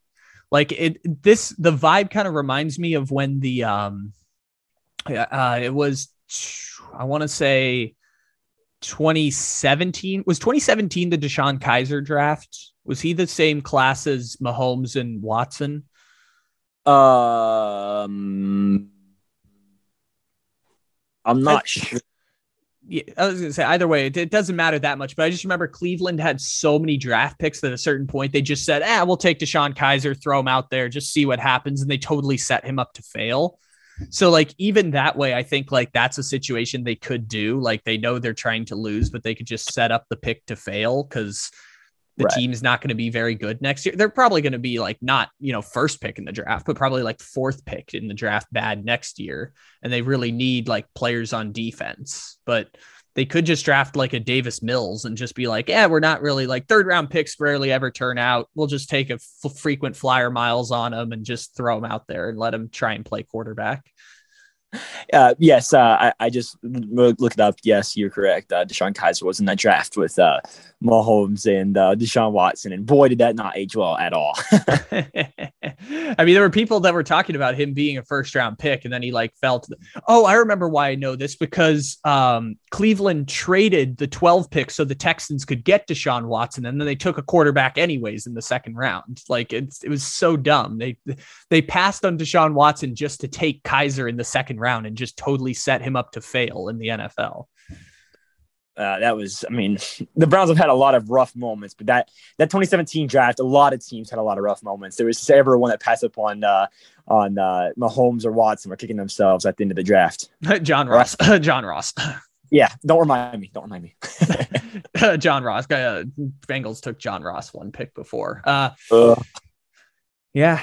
All right. Here's the other game I have, which is just going down the list of of injuries by percentage of cap space this year. Because, like we do all this analysis of football and sometimes it just comes down to who stays healthy. Like we talked about this in, baseball last year. It's like, well, the Dodgers got hurt at the end, so the Braves won that. And then the Astros got hurt, so the Braves won the World Series. In the NBA, all of the top 10 teams had a starter or top player get injured in the playoffs last year. Obviously, the Chiefs in the Super Bowl last year, injuries. Baltimore's entire dynasty has been derailed by injuries. Like sometimes it's just a matter of who's the healthiest at the end of the season, like the Buccaneers winning the Super Bowl last year. So we talked about who has been the most injured this year in the game a lot, like Detroit number 1, Baltimore number 2, and the Titans number 4 were the ones that we threw out there. So I want to go to the other end of the spectrum because I haven't said any of the teams on this list of who are the 5 healthiest teams by percentage of cap space in the 2021 season. Ooh, okay. We'll play this the same way we play those DVOA and penalty games where I'll tell you who you hit in the top 5 and you can just keep guessing until you get the 5 healthiest teams. All right. My first answer is going to be, I'm going to say the Kansas City Chiefs. Kansas City Chiefs are the second healthiest team in the NFL this year. Only 3.4% of their cap space is currently on injured reserve. Yeah. They also have the second fewest players in the league on injured reserve with 5. There is one team that has 4 who is actually not in the top 10, which I assume means they just have one big injury. And I know who it is now that I think about it. Okay. Interesting. Yeah, I was pretty confident in the Chiefs being 1. Chiefs are 2. Yeah, Chiefs are second on the second healthiest, but they are in the top 5. Yeah. Let's see. What about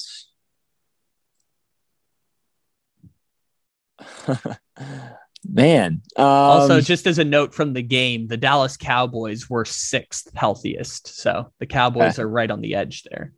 Okay. All right.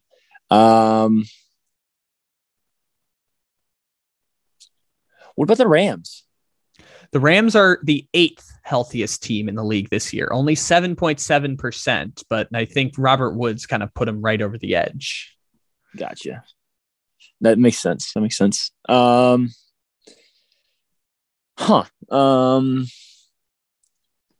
go with the Cardinals. The Cardinals are kind of middle of the pack, like 18th healthiest team. I think of any. JJ Watt did a little bit to them. I guess JJ Watt kind of makes up a little bit of that cap space. Who else has been injured this year? I think one of their offensive linemen went out for season. I'm trying to remember because I produce a Cardinals podcast. So I think one of their offensive linemen is out for season. Obviously Max Williams, little guys like that. What about the Patriots? The Patriots are 11th healthiest. Okay. So 8.62%. Okay.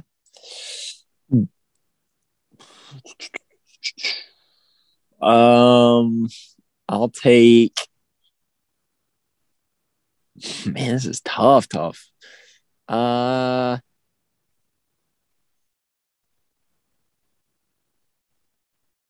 This is a complete shot in the dark. What about the Dolphins? Dolphins are 15th. 15th, not healthy. So they're right in the middle pretty much. They're pretty much the dead middle. Man, this is tough. All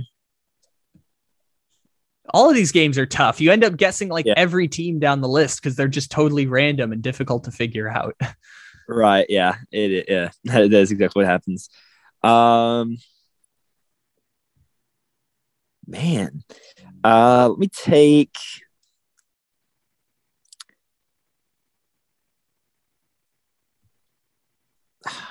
The other scary part about this game is I could just choose a different metric and you'd get a totally different one. This is just current percentage of cap space specifically. So, yeah, I can't. I'm trying to think of I was about to pick someone, but I'm not going to do that because I don't think it's them.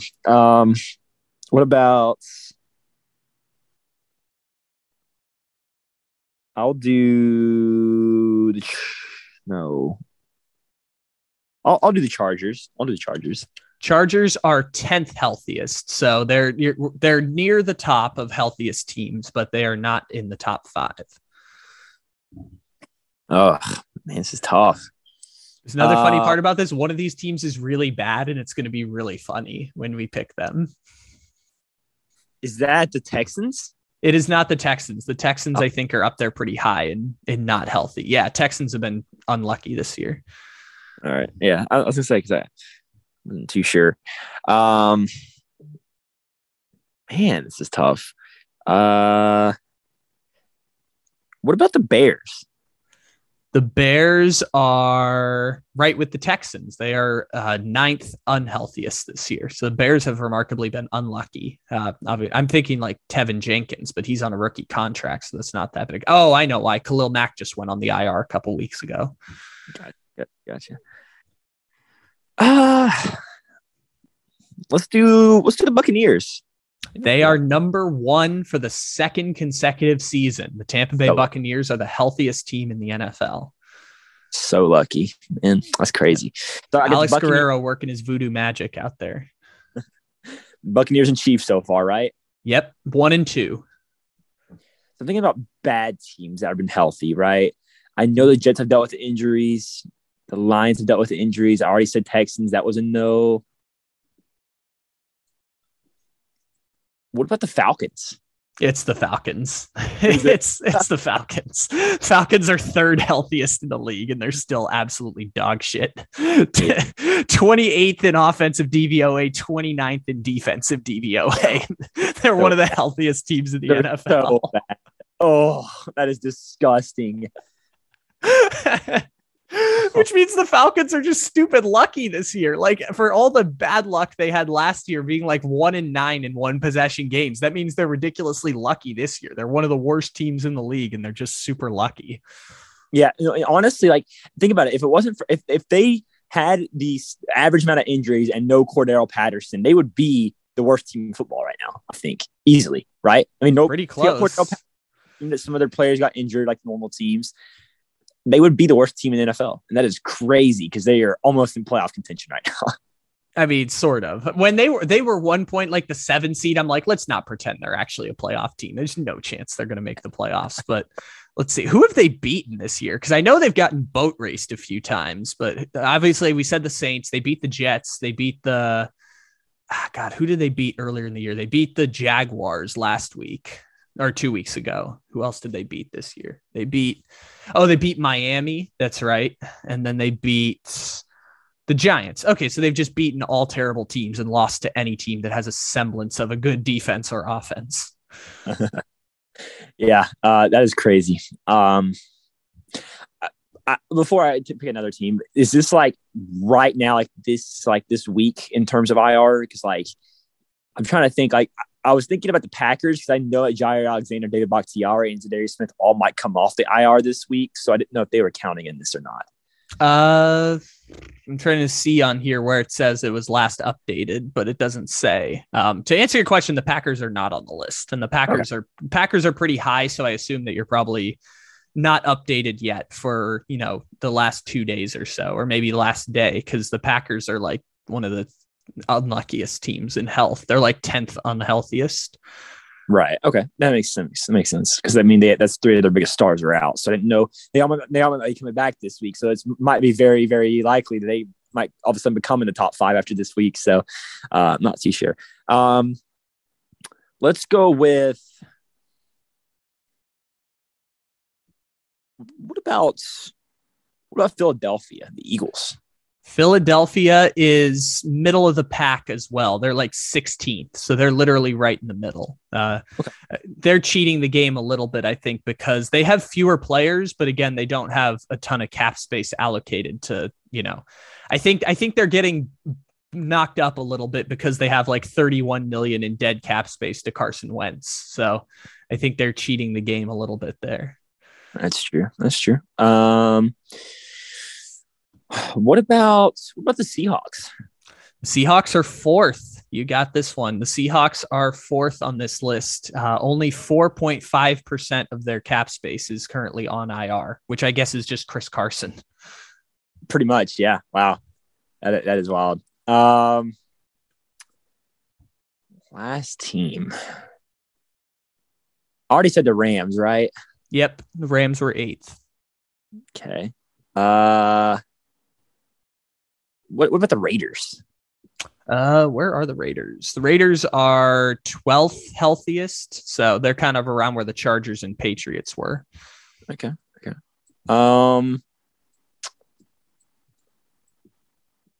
What about the Colts? That's it. That's it. The Colts are the 5th healthiest. Okay. That was one of the best you've done with this game. You had a lot of teams that you didn't name. You didn't go to, the Vikings or the Browns but to be fair, a lot of those are already eliminated though from earlier. This fair. I knew a couple of them. Like I knew the entire AFC North had a lot of injuries, right? So I knew I could eliminate those. I knew you said that it was one of them was a bad team, so I eliminated a lot of the other bad teams. Yeah, the one you didn't guess was the Jaguars. The Jaguars are also funny because they're 8th healthiest and also absolutely terrible. So the Jaguars are also funny in there that they're remarkably healthy this year and also just absolutely terrible. Yikes. Yeah, that's rough. You just go into Jaguars games knowing they're going to get destroyed. Like I was laughing at that the other day. Kyle Shanahan had like a 13.5-minute drive that ended in a field goal, and he still scored 30 points against the Jaguars because the Jaguars are just so bad. I feel so bad for their like very few stars they have on the team. Like the guys that actually are like pretty okay pieces, and the fact that they just had to play with just terrible other players like Josh Allen, Miles Jack, and then I forgot Miles Jack is still there. He's the only guy left. Good. He's I know. Still good. But they traded literally everyone else from the 2017 defense. He's the only one left at this point. I know. He's like the Earl Thomas of the Los Angeles Seahawks defense. It's crazy. I mean, I don't Bobby know why Wagner. Bobby Wagner's still hanging around Seattle. Wagner, that's true. I didn't think about that. But Miles Jack is still young though. Like, what is he? Like, what? 27? 20? That didn't stop him from trading Jalen Ramsey. That's true. That is still the worst idea I think they've ever had ever. I mean, Jalen Ramsey wanted out, I guess. So they kind of had. Hey, I mean, the victory they got out of it was being bad enough to get Trevor Lawrence, which brings me to my next question: is do we have any idea if Trevor Lawrence is good at football? No clue. And honestly, I mean, at this point, it's crazy to say. I think we know more about Mac Jones as a quarterback than we do Trevor Lawrence. Which, if I told you that last year, I would have slapped myself in the face, honestly.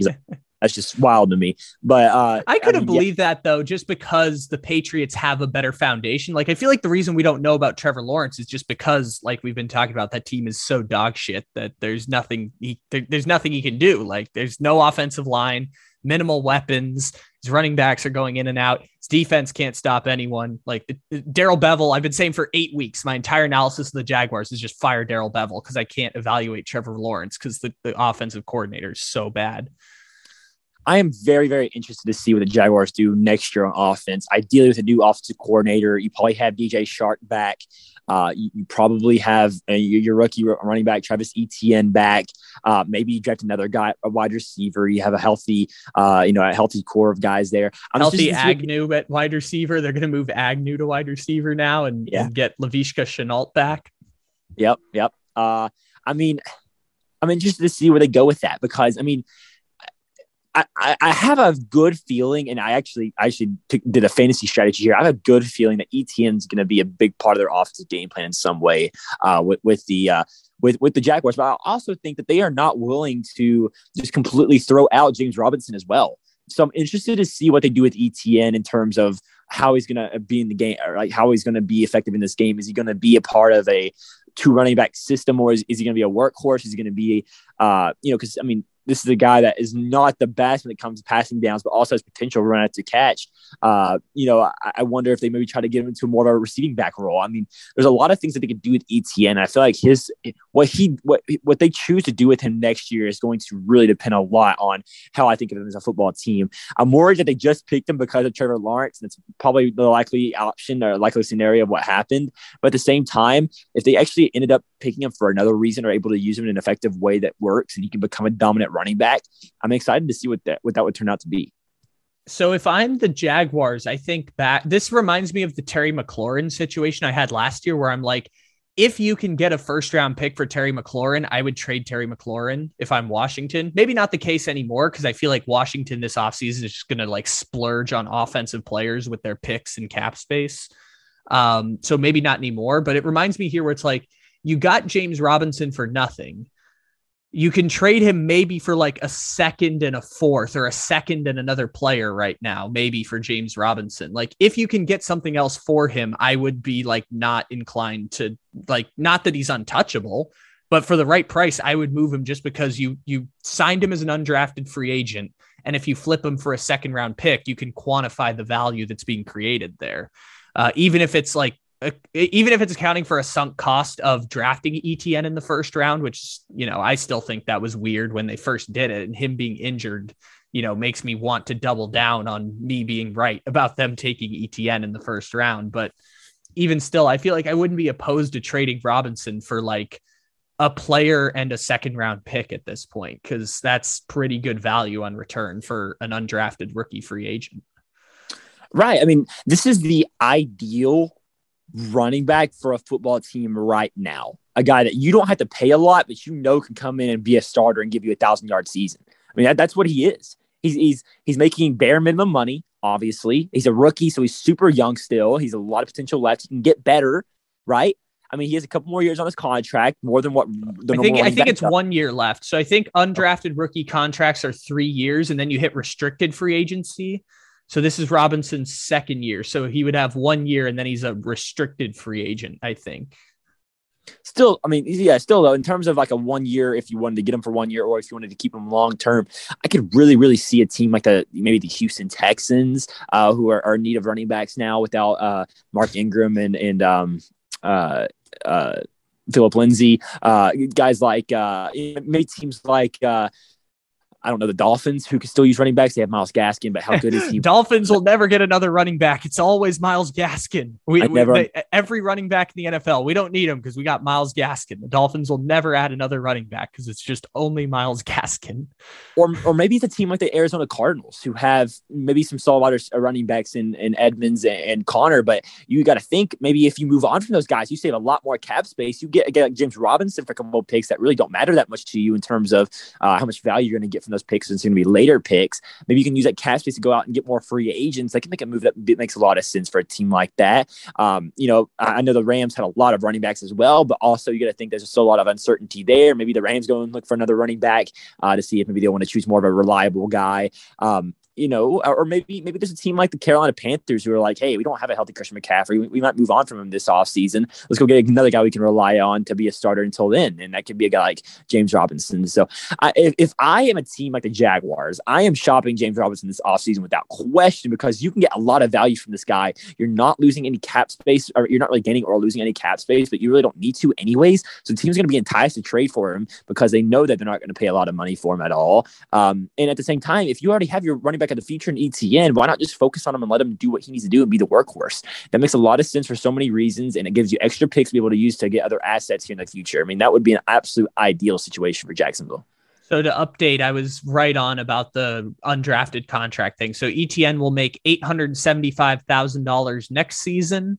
And then he'll be a restricted free agent the year after. So maybe a trade includes a contract extension for him, so you pay 1 year where he's not making anything. And then after that, he's making, whatever money he gets, whether it's a Melvin Gordon contract or whatever he gets. But maybe it includes a contract extension wherever he goes. So Robinson, right? You said ETN.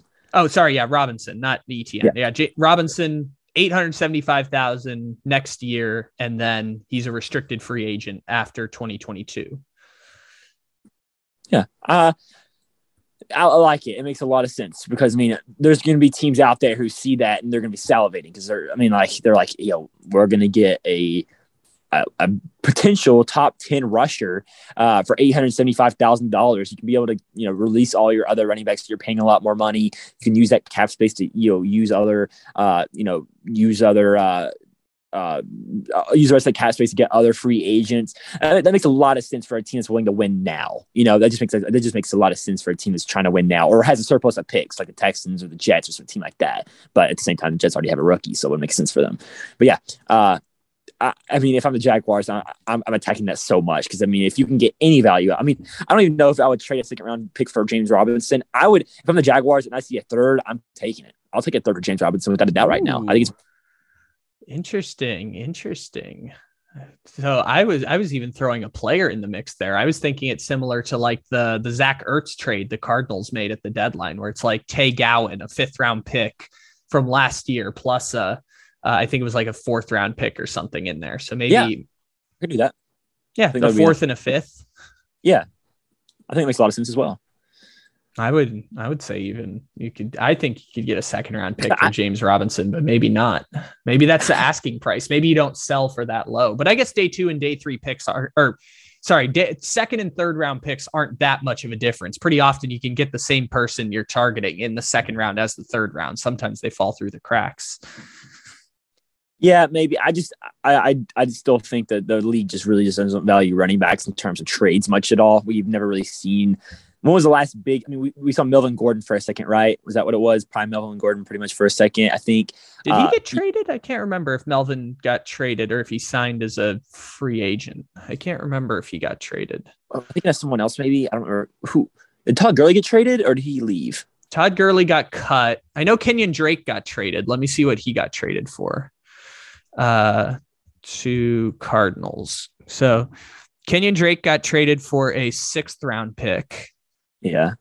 I'm trying to think who else. Mark Ingram was traded for like a conditional 7th or something like that. So they didn't really get anything for him, nor should they. But yeah, I guess big running backs haven't been traded recently. I guess Drake is probably the closest I can think of to it.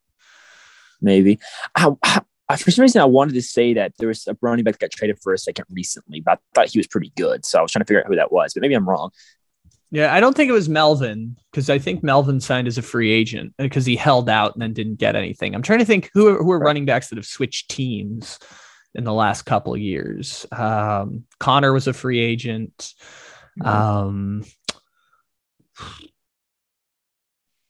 Yeah, I can't think of anyone really who was in there who got like traded and immediately was a big producer on the team they went to. Right. That is actually. Yeah, Fournette got cut. I can't think of anyone. That's a big reason why, though. I think so many teams are going to be looking at that and they're like, why can't we just go out and get a free agent running back that's cheaper? Like that is worrying me in terms of value for Robinson. But I mean, I don't know. Maybe they do find a team that is willing to pay that much for a good running back that's young as well. I mean, that could be someone's potential future running back for the next 5 years. I mean, that's a big deal.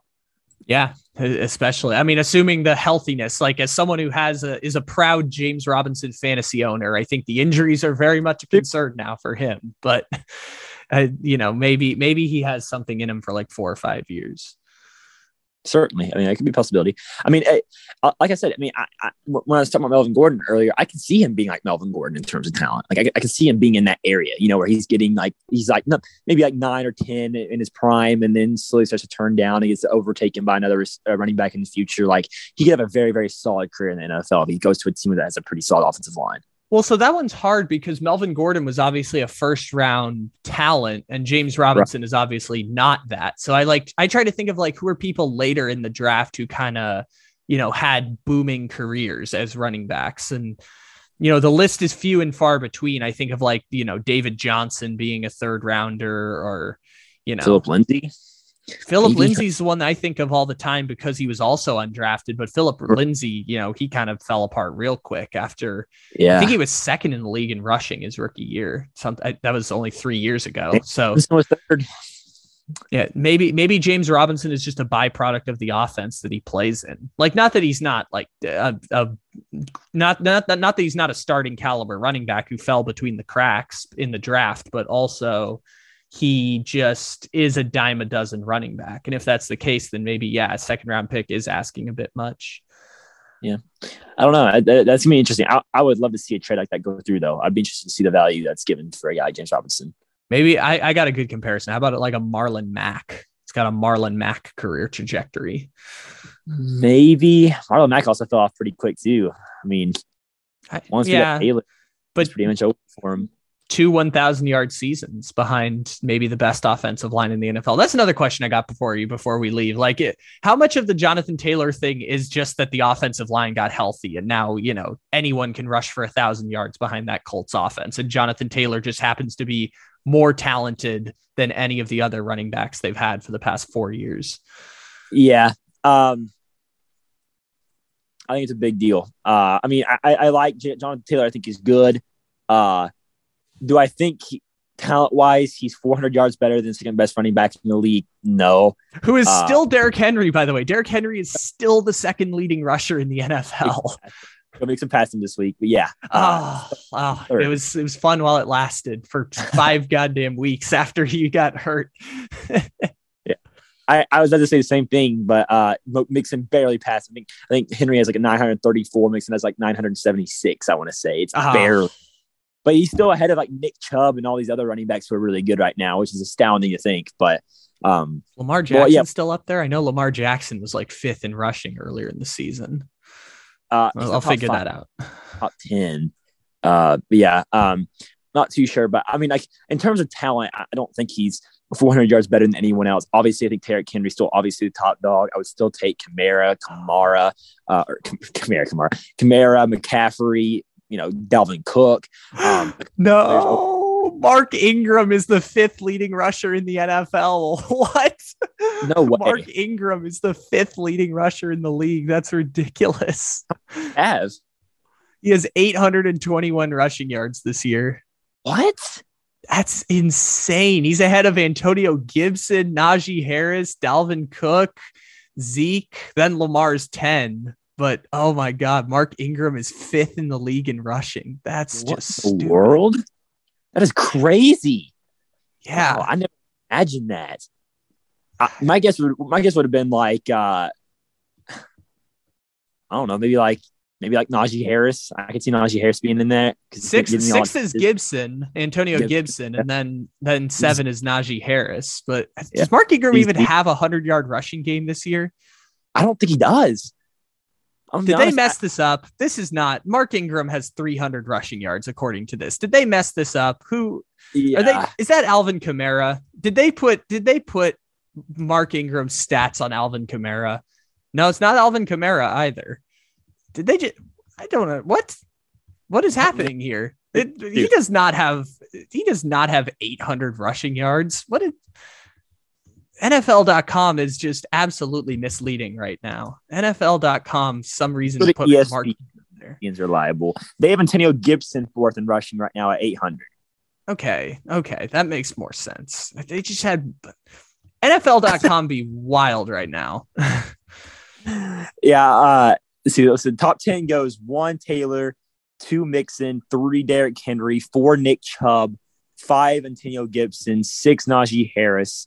7 Books, yeah. 8. Everything else is the same, except they just have Mark Ingram at 821 for some reason. It's like not even close on here. No, him and Kamara combined don't have that many rush yards. Yeah, that is. Yeah, no, there's no way. I was gonna say I did not believe that for a second. That was crazy. I was like, does he even have 100-yard? Like, have the Saints just been secretly running the ball 35 times and I just been haven't paying attention? That's fun. Yeah, no way. Maybe they're just padding his stats on purpose or something. They're just like, I'm trying to make him look better. I don't know. That's wild. That's funny. I got to turn that into a meme. That's funny. NFL.com just accidentally has Mark Ingram as the 5th leading rusher in the NFL. Yeah, I would have never believed that because I mean the Texans barely ran the ball at all. I mean, like, and they also had 3 running backs they played with. 4 The really. Texans also just didn't move the ball at all. The Texans went 3.5 games while scoring 8 total points. Yeah, they're just a bad football team. So I was like, there's no way Mark Ingram's able to get that many rushing yards with playing half a season. But hey, according to our game today, Texans are 10th in defensive DVOA this year. So shout out to our boy Lovie Smith, who, yes, Lovie Smith is the defensive coordinator of the Houston Texans. I mean, hey, well, Dave Coley's been, I mean, not terrible so far. I mean, not great. He's there to cash those checks. He's going to cash those checks and go 3-13. You think he goes another year? Sure. They're going to suck next year. Why not? Might as well try it, you know? Yeah. It's like the Bengals with Zach Taylor. It's like, sure, we're going to suck. Why not just leave him in place and then fire him at the end of that season? Except the Bengals didn't fire Zach Taylor and it worked out. But yeah, sure. Why not? Might as well try it. We'll see. Yeah. Texans are going for the number 1 pick again next year. Might as well. Yep. Hopefully they get a good quarterback next year. We'll see. Spencer Rattler. You're still holding out hope for Spencer Rattler? Is eligible? Is Stroud maybe a Stroud or a I don't know. Golly, I don't know. 2024 class can be stacked. Maybe a revitalized DJ Ungalele. You never know. Yeah, I'm trying to think who else was good this year in college football. Well, Corral's going this year. Pickett's going this year.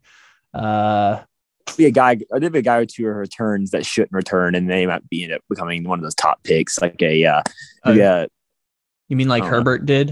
You know, like Herbert did that one year. I don't know who, first overall pick, Carson Strong. I mean, at this point, who knows? He could use an extra year back, maybe like a Man, this is tough. Carson Strong could also transfer now because his coach just left. So he could move into one of these Power 5 schools and actually get recognition against better talent than the Mountain West, who I attest 4 of those teams should be in the Pac-12, but still better than playing a Mountain West schedule. What about that Wake Forest quarterback? I know he's pretty solid as well. I've not scouted him yet, but I know he's pretty good. Yeah, I've heard good things about the Wake Forest quarterback, but Wake Forest was fun while it lasted. Wake Forest was a fun thing for like 9 weeks. Yeah, it ended real quick because they were still Wake Forest, but it was fun while it lasted. They got to play in the ACC championship, the least viewed ACC championship game in the history of the ACC championship, but still the ACC championship. Yep, and Kenny Pickett dominated. Yep. Like the GOAT he is. He's my quarterback 2 right now, I think. Or no, quarterback 3. I'm sorry, quarterback 3 at this moment. He's going to be a first-round pick, I think. Oh, so who are the first-round quarterbacks? Right now, I have number 1, Matt Corral from Ole Miss. I really like his game. I think he's the best built quarterback in terms of pro-style offenses. Number 2, I have Sam Howell. I've still been high on Sam Howell this entire process. I'm going to stick with it. I think he is legit, and maybe he's the Justin Herbert of this class. Maybe he chooses to return again one more time because he can turn himself into the number 1 overall quarterback next year. So he can go play with Mac Brown and his puffy coats and check downs on first down. You never know. Maybe. I just want to wear my puffy coat, check down to running backs, and lose to NC State. That's just North Carolina football for you. I mean, that's just how it goes. No, that's just Mac Brown football. That's just Mac Brown. This is a funny story I just learned this week that Vince Young, when he was at Texas, said the first read was always to the running back in the flat. The first read was running back to the flat when you throw the ball. That's usually like the third read when you get to the NFL. It's like you're looking for a wide receiver, a tight end, and worst case scenario, check down to a running back. His first read was always check down to the running back. That is crazy. Mac Brown runs the Big Ben offense. The Alex Smith offense is what it is. Yes, the Alex Smith offense. I forgot we can still make Alex Smith jokes here because, yeah, I that was probably one of the least popular things I did last year was when everyone was like, "Oh, Alex Smith comeback story." I'm like, he's literally the worst quarterback, starter or backup in the NFL right now.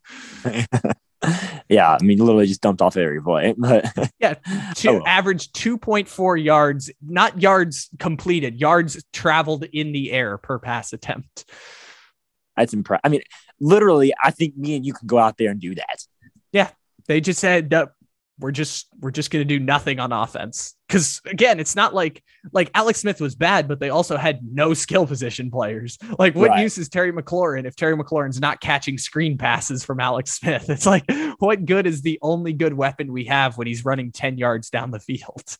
Right. Yeah. I mean, like it is like, I mean, literally their most effective running, honestly, their most effective and scariest offensive player last year was JD McKissick.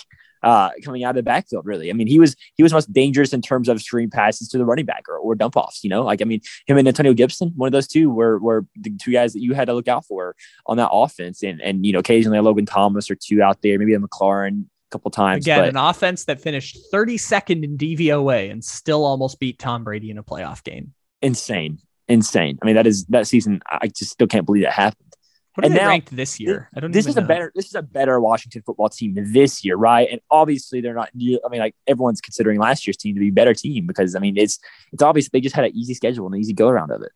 You are technically correct. They are 22nd in offensive DVOA this season, so they are technically better than they were last year. Still bottom third, but better than last year, which was last in the league. They have a lot of pretty solid weapons. They got DeAndre Carter now starting to become pretty good. Curtis Samuel's back and healthy. They had Adam Humphries now. I believe they have one of those old Chargers receivers. I can't remember if it's like Inman, maybe. Is Dontrell Inman still there? They've got one of those old like Chargers receivers from when I was a fan of them. Maybe.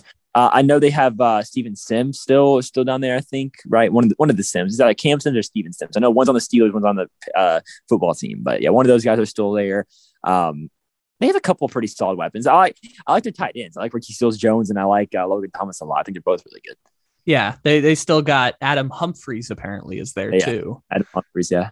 Yeah, let's see. Yeah, I guess he's not there anymore. Whoever it was, they're not there anymore. But they used to have one of those old Chargers guys. Anyways, this is a long podcast. You want to make the picks here? Yeah, let's do it. All righty. So last week you finished 2-3 on the week. So you are you would be still in first place if not for me dropping the first 5-0 week of the entire season from anyone in this pick'em pool. Nice. Yeah.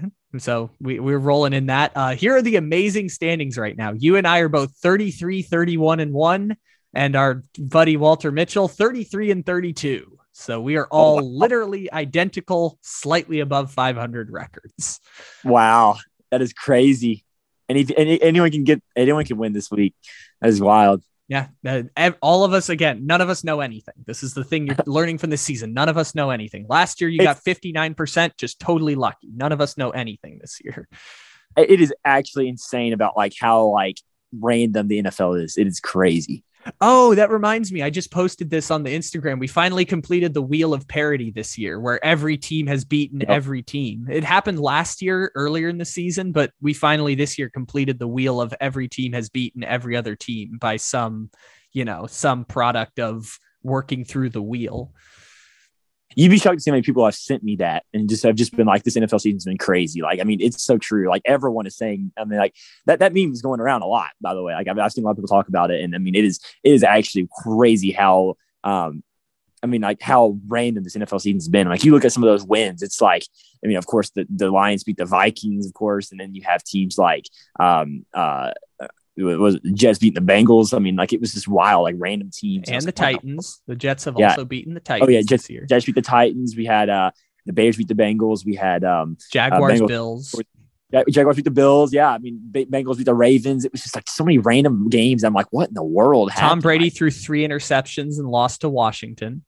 Yeah, I mean, it was just it's so crazy how many like random games that we would have never predicted happened like this year. Like we had all of a sudden now that Miami Dolphins are turning into one of the hottest teams in the NFL. It's like, oh, you mean AFC East champion Miami Dolphins? Yes, AFC East. Listen, I'd love to see it. By the way, there is still a crazy scenario where the Detroit Lions can make the playoffs. There is a non-zero chance that the Detroit Lions can make the playoffs. I thought it ended last week. Really? No. Wow. So there was, how there was that crazy list of possibilities going into last week. Right. If the 49ers had beaten the Seahawks, they would have been eliminated. But by virtue of the Seahawks beating the 49ers, they can still technically have one path to making the playoffs for the Detroit Lions. That is actually so funny. I mean, that is crazy. I still can't believe it.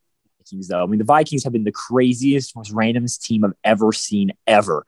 Like, it's just, I mean, I saw your video that you posted about him, about how like crazy, and then you explained like each game, broke it down and like what happened. It's like that really is just Vikings football. Just like the most random, close, stupidest games that ever happened just happened to the Vikings for some reason. Yeah, but this used to be the Chargers. And now the Vikings have taken the mantle. As we call this Phillip Rivers purgatory, it's now Kirk Cousins purgatory. Kirk Cousins has taken the mantle from Phillip Rivers of just playing stupid games his entire career and just driving you crazy as a Chargers fan. Kirk Cousins has taken the mantle as the new Phillip Rivers. Honestly, that is probably the closest person I can think of when it comes to a Phillip Rivers in the league now. Is probably Kirk Cousins. I mean, Phillip Rivers in his 30s. Like, let's not forget, right. Phillip Rivers threw more career touchdown passes than Dan Marino. But yes, Phillip on his prime. No. Yeah, Phillip Rivers in his 30s. I think that's very fair. 12th best quarterback in the NFL. A fine quarterback. Exactly. Well, speaking of Kirk Cousins, the Steelers play at the Vikings on Thursday night. Vikings are 3-point favorites at home. Yeah. I don't know if Dalvin Cook's going to be healthy for this game. I know he's been out for a while. They might have another Alexander Madison game. I don't think Adam Thielen's playing either. So a couple of big weapons for the Vikings are going to be gone this game. But at the same time, Steelers aren't all that healthy as well. So are they going to be able to put up enough offense to be able to handle this game? I'll pick the Vikings to win and cover. I think home field advantage is going to play at an advantage for them in this game. And I really, really think as long as Justin Jefferson can get going and have a good enough game, I think they can be able to win this. I think they'll be able to win this football game. Yeah, I made this joke on the Instagram, which is just there's just no way this game is not just totally chaotic. There's just no way this game is not chaos. It will be crazy. It will be a close game, I think, but 3-point possession is basically a pick 'em. So I'll pick the Vikings. All righty. Cowboys are at the Washington football team. Cowboys 3.5-point favorites. Wow, that's not a lot. I'll take the Cowboys to win and cover. I still just think they're obviously the best team in the NFC East right now. I think the next best team to them is probably the Eagles. And even then, I don't think they're good enough to really contend with the Cowboys. The Washington football team is a very up and down team right now. They are starting to find success in the running game with Antonio Gibson. So credit to them for that. But at the same time, I don't know if they're good enough to be able to, completely beat the Cowboys in a game. I think DeMarcus Lawrence is returning this week. I already love what the Cowboys have at linebacker and those positions right now. They're dominating with Micah Parsons, guys like that. And I really just think that Dak Prescott, Ezekiel Elliott, and the offense can put up enough points to be able to dominate this game. So the Washington football team secondary is already pretty bad as it is. They're going to get dominated this game. I'll pick the Cowboys to win and cover. All righty. Seahawks at the Texans. The Seahawks are 6.5-point favorites. Ooh. Man, it's not me crazy. I'm going to take the Texans to cover because, I still just don't trust. Again, I should mention the Davis Mills Houston Texans. Oh, no Tyrod. No Tyrod. Is he hurt? Yeah, Tyrod got hurt at the end of the last game. I think he's already been ruled out. Okay. Oh, wow. I'm glad you said that because I did not know that. I was assuming Tyrod's quarterback. I would take the Texans. Davis Mills. I guess I'll take the Seahawks then, man. Yeah, that is only because of Davis Mills because he's going to throw 4 interceptions in this game. And it's going to be ugly, right? Because Tyrod's not a good quarterback. You can trust that he's not going to lose the game for a team, right? Well, he did that last week. Last week was not great for Tyrod Taylor, I will say. Last week they were playing from behind though, weren't they? Tyrod Taylor finished. I don't think it mattered. Tyrod Taylor was 5 for 13 for 45 yards, no touchdowns, 1 interception, finished with a 16 quarterback rating. Oh God, you. Yeah. I don't think it mattered on that one. That was just the Texans sucked last week and Tyrod Taylor looked like a backup quarterback.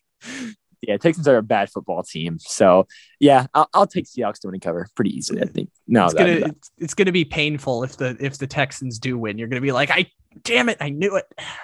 Yeah.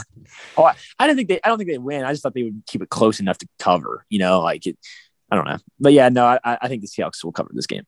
Do you think we should change our rule about picking Falcons and Lions games to Vikings and Seahawks games now? I feel like we're getting close to that territory. Maybe, but I think the Lions should still stay there because they're still managing to cover and surprise us. I think at least the Falcons should change because the Falcons, I think, are becoming pretty boring and we're able to guess them a little bit more. I think it should be the Vikings and Lions now. I think that should be the new Falcons and Lions. Well, don't speak too soon because I got a Falcons and Panthers game this week that looks absolutely brutal. Yeah. Who's the line? It's Panthers 3. Assuming Cam Newton is playing. Yeah, I'll take the Falcons to win and cover this game. Well, I don't know why. That's great. That's great analysis. No, we're good there. It's the same thing as like, is Matt Ryan done? Yes, that we're good. Like, yeah, that's great analysis. I don't know why Falcons +3. We're good there. Next game. Let's see. How about the Monday night game? Rams at the Cardinals. Cardinals 2-point favorites. Oh, can the Cardinals do it again? Man, the Rams have been rough lately. They finally bounced back this last week. I think that they're a good football team still. I think they're the second best team in the NFC right now behind the Green Bay Packers. So I'll take the Rams. They need to win one of these games. They need to split with the Cardinals. I think the Rams will win and cover this game. I still think Arizona's good. I think they're probably the third best team in the NFC right now. But I think right now the star power of the Rams are just too good to handle. You and I both got wins on the Rams last week, so that's a big victory for us. You're rolling with the Rams again here. So love these 2-hour podcasts. We break the rules of podcasts, which is never have a podcast that goes longer than 2 hours. But this was a fun one. This was one of my favorites. Yeah, it is fun. I agree. I love the games that we play. Fantastic. When I have actual time to do analysis and actually, when I have time to actually do research, sometimes that turns into 1.5 hour oral histories of the Clemson Tigers dynasty. And it turns into games like this, where I'm just doing research for an hour because I have time during the day. Yeah, it is a lot of fun though. Yes. I like doing it. I just need the time to be able to do it. Cause this was a good game to play partway through the season. Cause it makes us care about teams that don't matter. It stimulated a 10-minute conversation about the Jaguars. Yeah, give them some love. Not sure. Even though their games have not mattered for 5 weeks, they still talk about the Jaguars. Again, is Trevor Lawrence good? I don't know. We'll figure it out eventually. Maybe.